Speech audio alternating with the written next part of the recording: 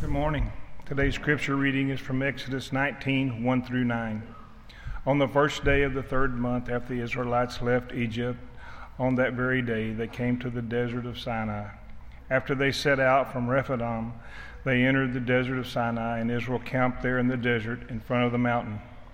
Then Moses went up to God, and the Lord called to him from the mountain and said, "This is what you are to say to the descendants of Jacob, and what you are to tell the people of Israel.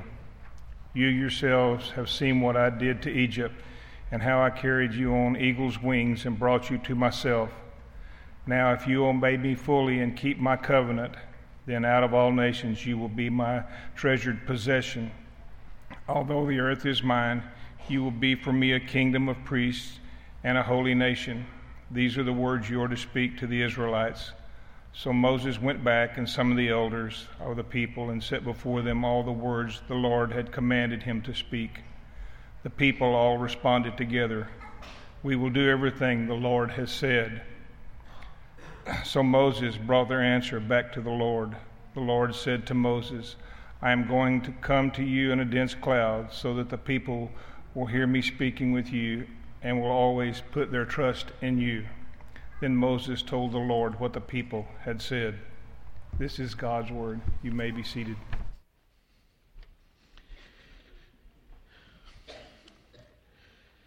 While you're getting your outlines out, just an update on my relationship with the pig. Ellen and I are pleased to announce that we have officially adopted the pig.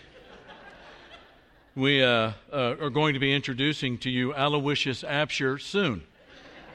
And the pig is going to go on vacation with us to New Mexico this summer. So it's all happy. Before we get into the message, just a note about I'm proud of so many areas of our church family. Mark got up and talked about all the mission work that we do in a specific level, and that is all of our young kids are growing up in a church where they see church as something that's bigger than just this building. And they go to all the places around the world to share the gospel, and we're grateful for that. Another area that I'm really proud of, the way that we do things, just one of many, is in the area of mental wellness. As you know, our church is actively involved in the NAMI program, as well as these grace groups and support groups that are meeting weekly throughout our church. An event that is coming up in a couple of weeks on a Saturday, June 9th, beginning at 9 in the morning over in the fellowship hall and going until about 1 p.m. We're having a special seminar day for anyone and for everyone to go and to get educated, to find out about resources, find out that you're not alone if you're helping or a caretaker for somebody that struggles with some mental wellness issues. We've invited Dr. Daniel Moorhead, a graduate of Pepperdine University, as a clinical psychology practice in Austin. Many of you have heard him speak at events in San Antonio before. He will be here. Tracy Green is coming, and she's going to talk firsthand about some of the struggles that she has and to give us some insight into what that's like. And we also have the San Antonio Police Department Crisis Intervention Team that's coming to talk about some of the things that they're involved with, and that there can be cooperation between our church family and with the police department, and we can be praying for our peace officers as they interact with all kinds of people in our community. And I hope that you'll be there. And I want to thank the Hollands for all of their work with this. You'll have an opportunity by being there on that Saturday, June 9th at 9 a.m. to thank them for all of their hard work in helping us to be a better church to this segment of our community. And with that said, let's pray and let's get into Exodus. Father, our passage this morning reminds us that the world at times can be hostile. We were reminded that we too live in a world that can be hard this past week, with small children who have serious surgeries, adolescents who can be violent. And we begin this coming week gathering at gravesites But in all of this, Father, we are thankful that you are with us. That you are not a God who is far away or aloof, but is our companion in this life. And it is to you, in hope, that turns our bleakness to beauty, into a weakness to stability, and darkness to a blinding light of joy and of graciousness. We pray, Father, that as we think about this passage this morning, that you will give us eyes to see it and ears to hear it in such a way that we see the real thing. The desire that you have to not just change our world, but to change the world inside of us by that presence. And so to this end, Father, we ask you to give us this insight into this text. And this we pray with all of our heart in the name of Jesus. Amen. As you know, one of the other ministries that our church offers is premarital counseling. We offer it for free. And when we sit down with these couples, there's a lot of things that we go over. It's about 8 hours total. Information and sitting down and talking and visiting and filling out things and going over the results. But there are these phrases that we use from time to time. In fact, we don't use them from time to time. We use them all the time. In fact, we try to drill these things deep down into the hearts of these couples that are wanting to grow intimate with each other. And one of the statements is this. It's up here on the screen. Intimacy is the product of shared experiences. We say that so much in these conversations of premarital counseling with these couples, that it just becomes part of our memory bank. That intimacy is the product of shared experiences. A relationship that wishes to move from exclusivity, it's just you and me, babe, to intimacy goes through shared experiences. Through all the highs and the lows, through all of the big problems and the little problems. Her strength becomes my strength becomes her strength. We go through this together. By intimacy, we're talking about where two people begin to feel like they live in each other's skin. It's two people becoming one, and that's what Moses described it as in Genesis 2, where you leave your mother and father, you become united to your wife or to your husband, and the two shall become what? One. They look the same in that intimacy. It feels like somebody is living inside of you. And that's how that intimacy takes place. Now, when we think of the first half of Exodus, we basically see it divided into two sections. The first is Yahweh as Savior. Yahweh, or God, as Savior. Chapters 1 through 14 tell us how God, and there's all of these verbs, how God heard and He saw. He came down to be with His people in their distress. The key verse, Exodus chapter 3, beginning in verse 7, God says, I have indeed seen the misery of my people in Egypt.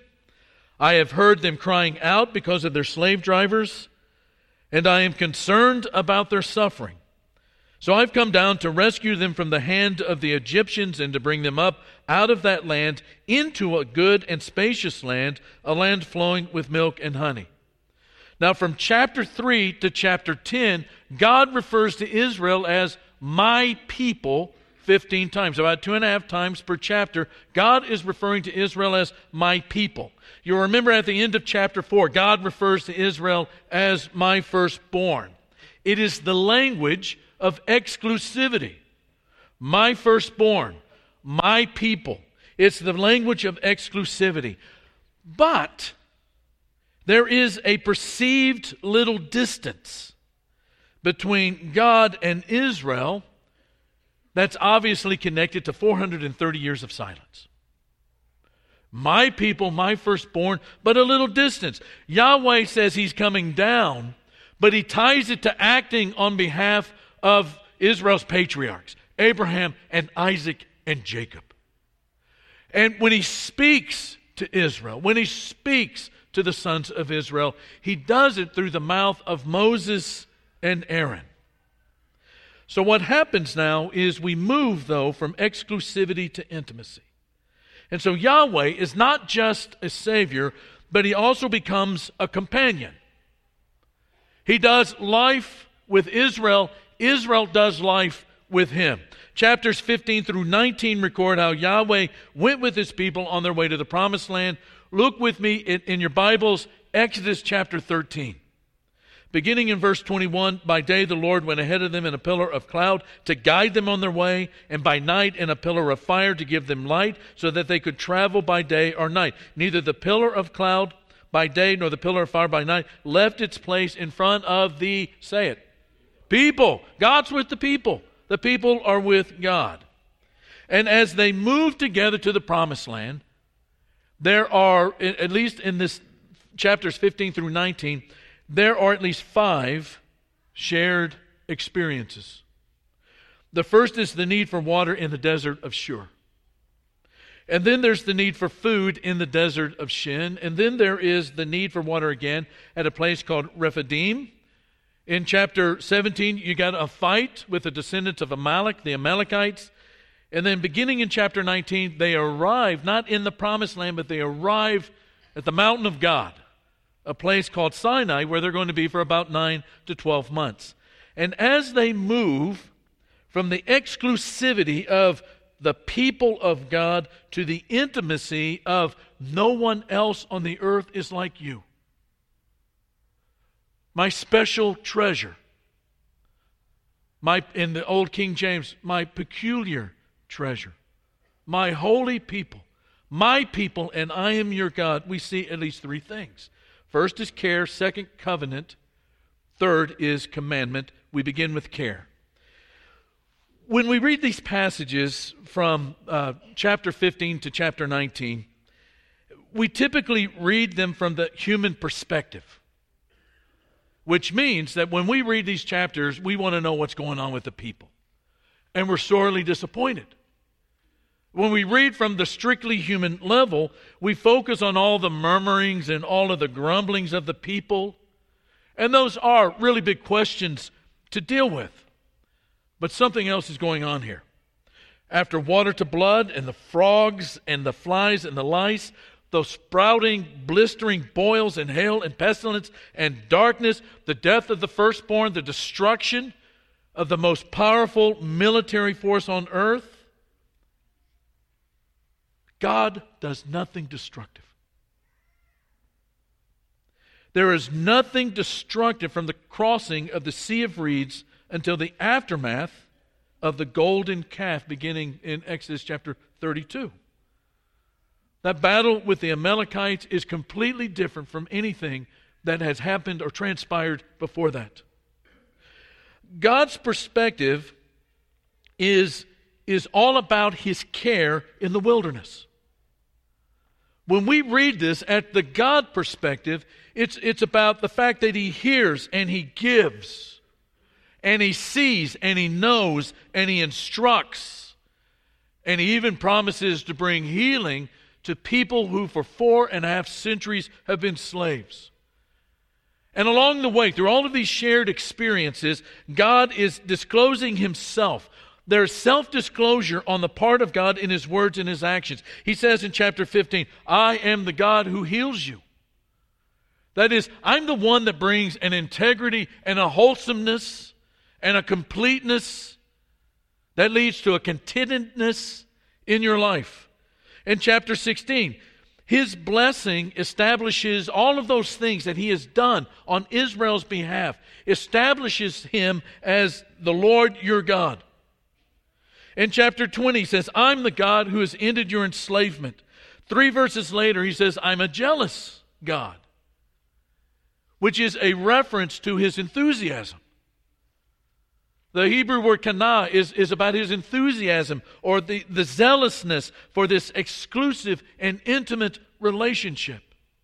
That's what He seeks with them. In chapter 22, He describes Himself as being compassionate in the context of the poor. In chapter 29, His desire is to dwell among the Israelites and for Him to be their what? Their God. Now, life in the desert, life in the wilderness, in the world, it can be hard, it can be hostile. And in all of these experiences, Israel is going to learn to lean on God. They're in the desert of Shur for 3 days, and they need water. The water in the place that they have found, a place called Marah, is bitter. And the people begin to cry out. And God tells Moses about a piece of wood that if you throw it into the water, it turns sweet. And then they are led to a place called Elim, where there are 12 springs and 70 palm trees, meaning that it's a fertile place and well-watered place.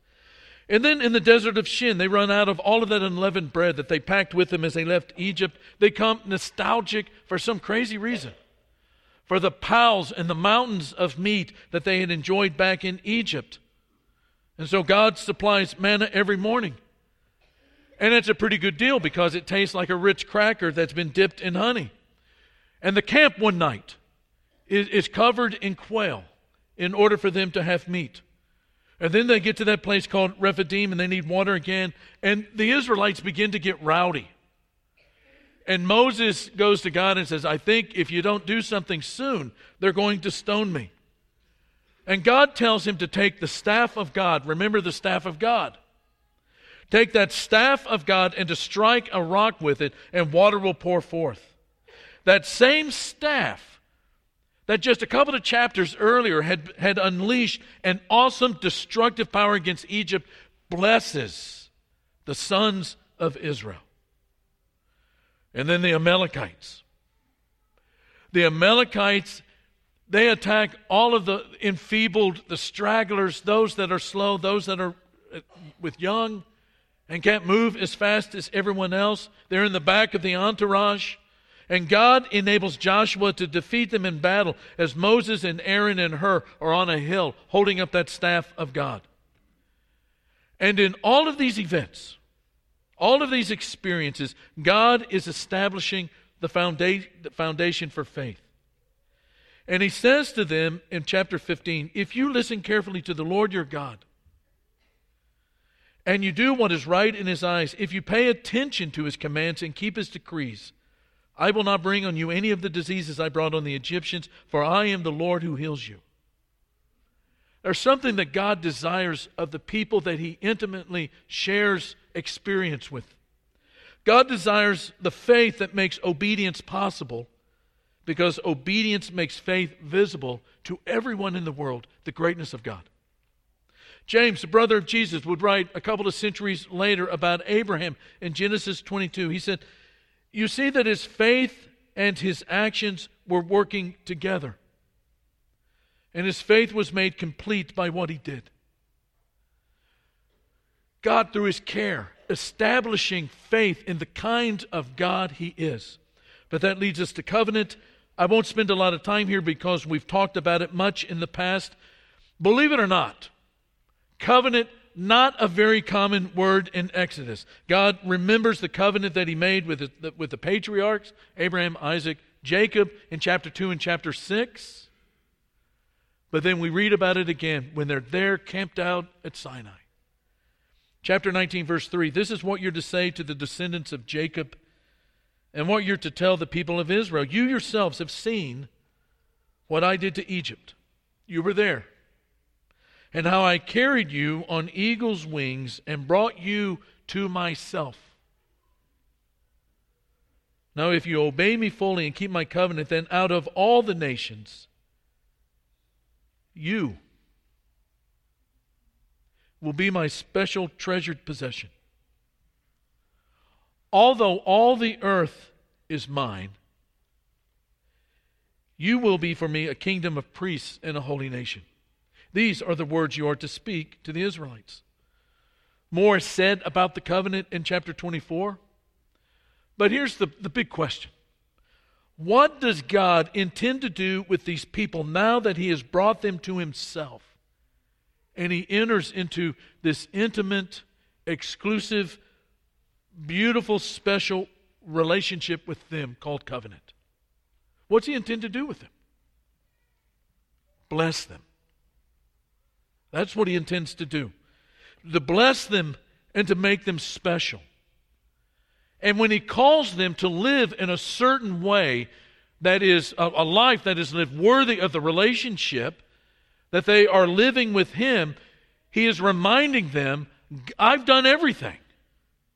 God has done everything. He has taken these helpless human beings, He has taken them through hostility, He has taken them through danger, He has taken them through rough patches of desert and wilderness, and He is making them His own, and they have not contributed one thing to that covenant. And God says, if you choose to live a life that is worthy of this that I have brought into your existence, then this is how you do it. And what Israel brings is this, verse 8, we're going to do everything that the Lord has said, because we know what kind of God He is. Which now brings us to the commandments. And this is where we end.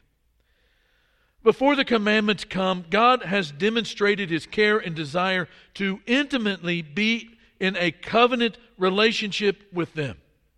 When we think of the alternatives open to God, we are left staggered and stammering, really without words, because we understand, at least, all of these thousands of years removed, we see the power of the present or the gift of free will that God has given them.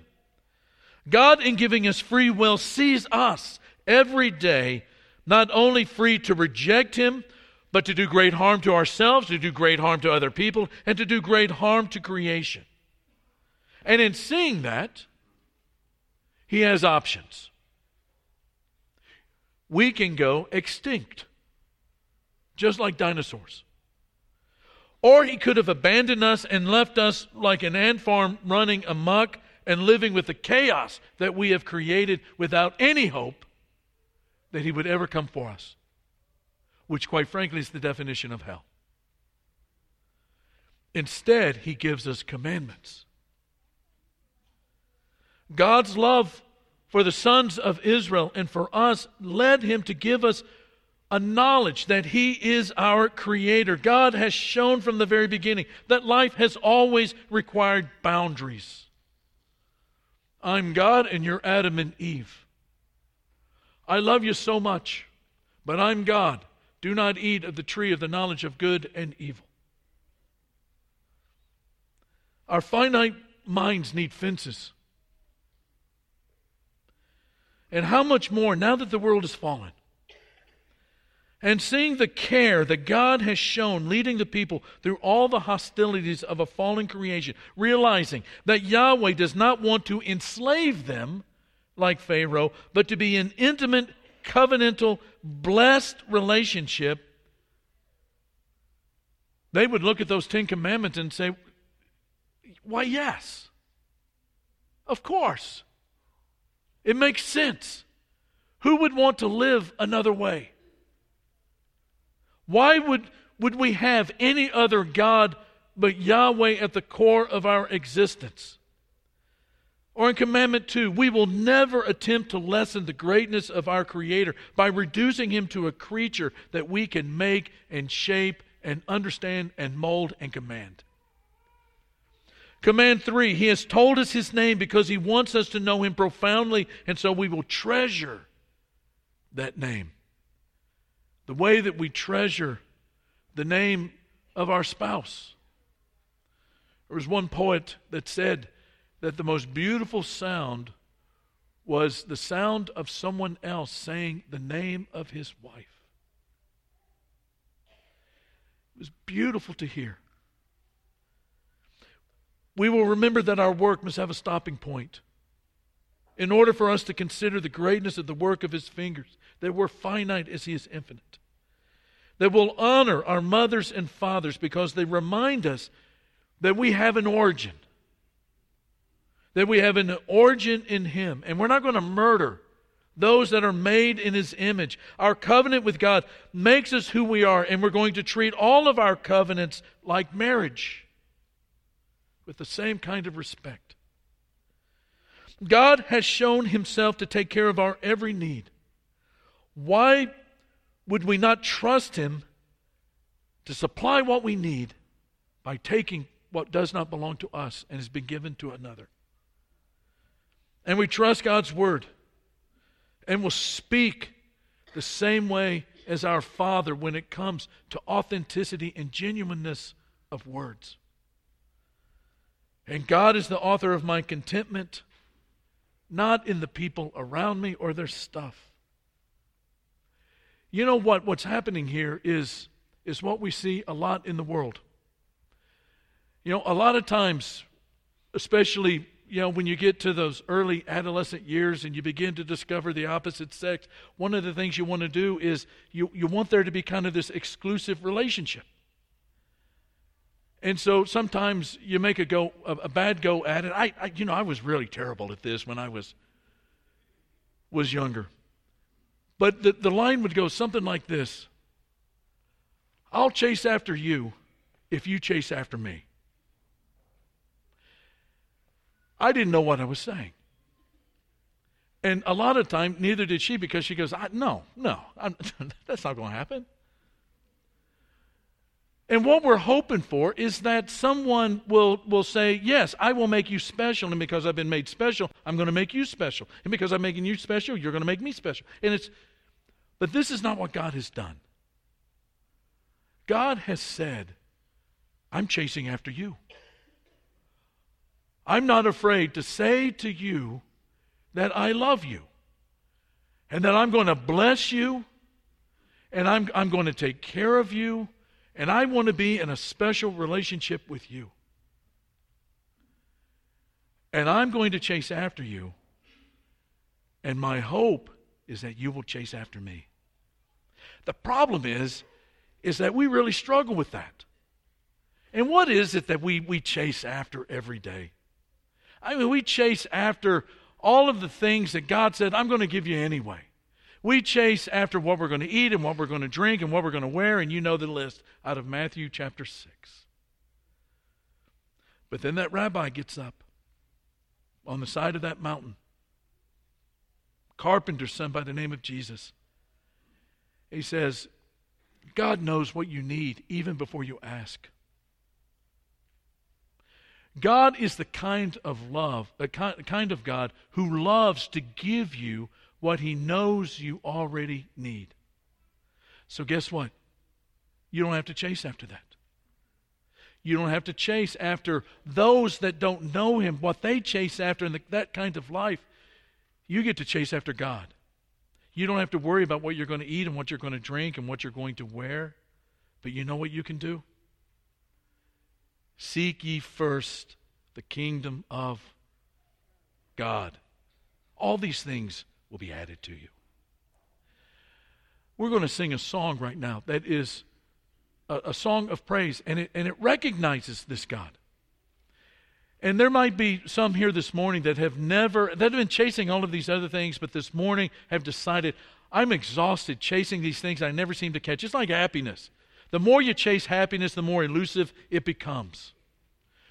You know what hide and seek is with a little kid? Hide and seek with a little kid is not about hiding. It's about being found. It may seem that God is playing hide and seek. But like those kids and like all of us who play those games, it's about being found. And in being found, relationship, and being found, blessing. And this morning, if you've decided to stop chasing off after those other things and to chase after the God of heaven, the Creator who moves heaven and earth to reveal himself to you and to bring you with all that you are to himself through his Son's sacrifice on the cross and love, then some of our shepherds are going to be down here at the front. We want to talk to you this morning about that, while the rest of us stand and sing. When my way groweth drear, precious Lord, linger near. When my life is almost gone, hear my cry, hear my call, hold my hand, lest I fall. Take my hand, precious Lord, lead me home. Precious Lord, take my hand, lead me on let me stand. I am tired, I am weak, I am worn.